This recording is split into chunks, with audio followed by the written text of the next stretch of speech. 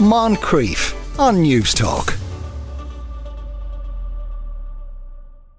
Connecting with nature is also an opportunity to connect with yourself. So says ancestral skills teacher and wildlife tracker Lucy O'Hagan, whose Wide Awake classes rekindle ancestral lifeways for cultural and ecological interests in Ireland.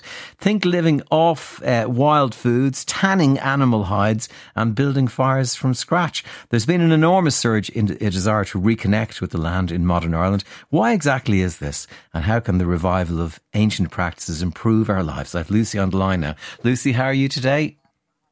I'm doing all right. Yeah, thanks very much for having me on. Thanks for joining. What exactly are the Wide Awake classes? Wild Awake. So Wild it's a play Awake. on Wide Awake, but Yes. Wild Awake. So I work a lot with adults at the moment. I mean, I did work for 7 years in the Phoenix Park running a forest school, but my work has really brought me to working mostly with adults.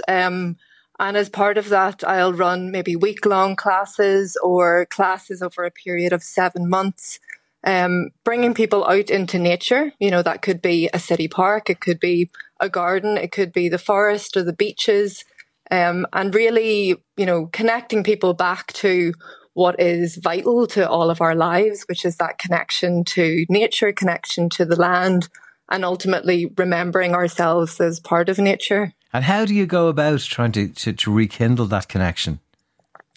Varies. I mean, I suppose it's very simple in a way, but for so many of us, it's become very complicated. But lots of different ways. It could be, you know, introducing somebody to a nettle, like a plant that is so maligned in our culture now. But it might be through eating it, through learning how to make medicine, how to make fibre with it. I mean, I teach these skills, these ancestral skills, so these old skills of our ancestors.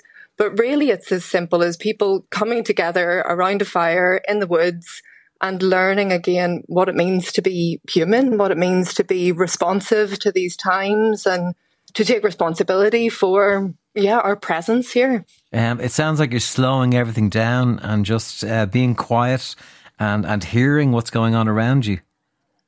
There's a lot of that. And I mean, that's a big part of if I'm, you know, tracking or trailing animals.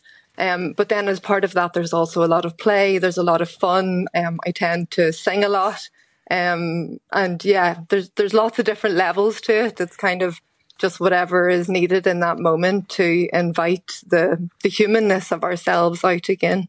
I saw in an article about you, you talked about some questions that people should ask themselves. And I asked myself these questions and I was a bit shocked by my own responses, to tell the truth. One of them was, do you know what wild animals live near you? Now, I was able to say, apparently a badger was seen in our road recently, which we're very excited about. See foxes all the time. So that didn't seem like too bad a response. But the second one was, would you recognise their tracks or signs? I wouldn't. I wouldn't. I mean, you're not alone in that, really. It's, a lot of my work is kind of reminding people of the skills that made us, you know, that like wildlife tracking is one of our oldest skills. It's the origin of science, of storytelling. It's what created us, our brains, you know, to think symbolically, spatially, temporarily. But we are so consumed by, you know, the culture that we're in and detached from and isolated from, from connection to the land for so many different reasons. So people, you know, either don't have the time for various reasons or don't know how to look again. I'm just reading down through more here. What plants grow closest to your door? I don't know. What's the nearest river to you and how did it come to be? I don't know. Where does your water come from? I don't know. Yeah, they're good questions, aren't they? It does make you think that people like me, and I'm sure I'm not alone, once you turn on the tap and water comes out of it, you don't ask any more questions. Yeah. And I mean, like as a culture, you know, we would have been so connected to wells in our area, you know, and if I go into a local town asking people where the local well is, and there's some great work being done in the country to clean up wells and restore them as places where people can gather as people would have. I think it's beginning with that curiosity, you know, like we really don't need to have the answers. And I feel like that's such an important thing to say, particularly in an age where we feel like we need to have the solutions, but actually we need to learn how to ask good questions again and become curious and be okay with being wrong as well. Yeah, a thing is, you're kind of reawakening your own childlike curiosity, aren't you? And that is just a great thing to do, isn't it? I feel very, very fortunate that that's the pathway that I get to live, but yeah, absolutely, like reawakening that wonder and curiosity and awe, and trying to bring it into our day-to-day life as well.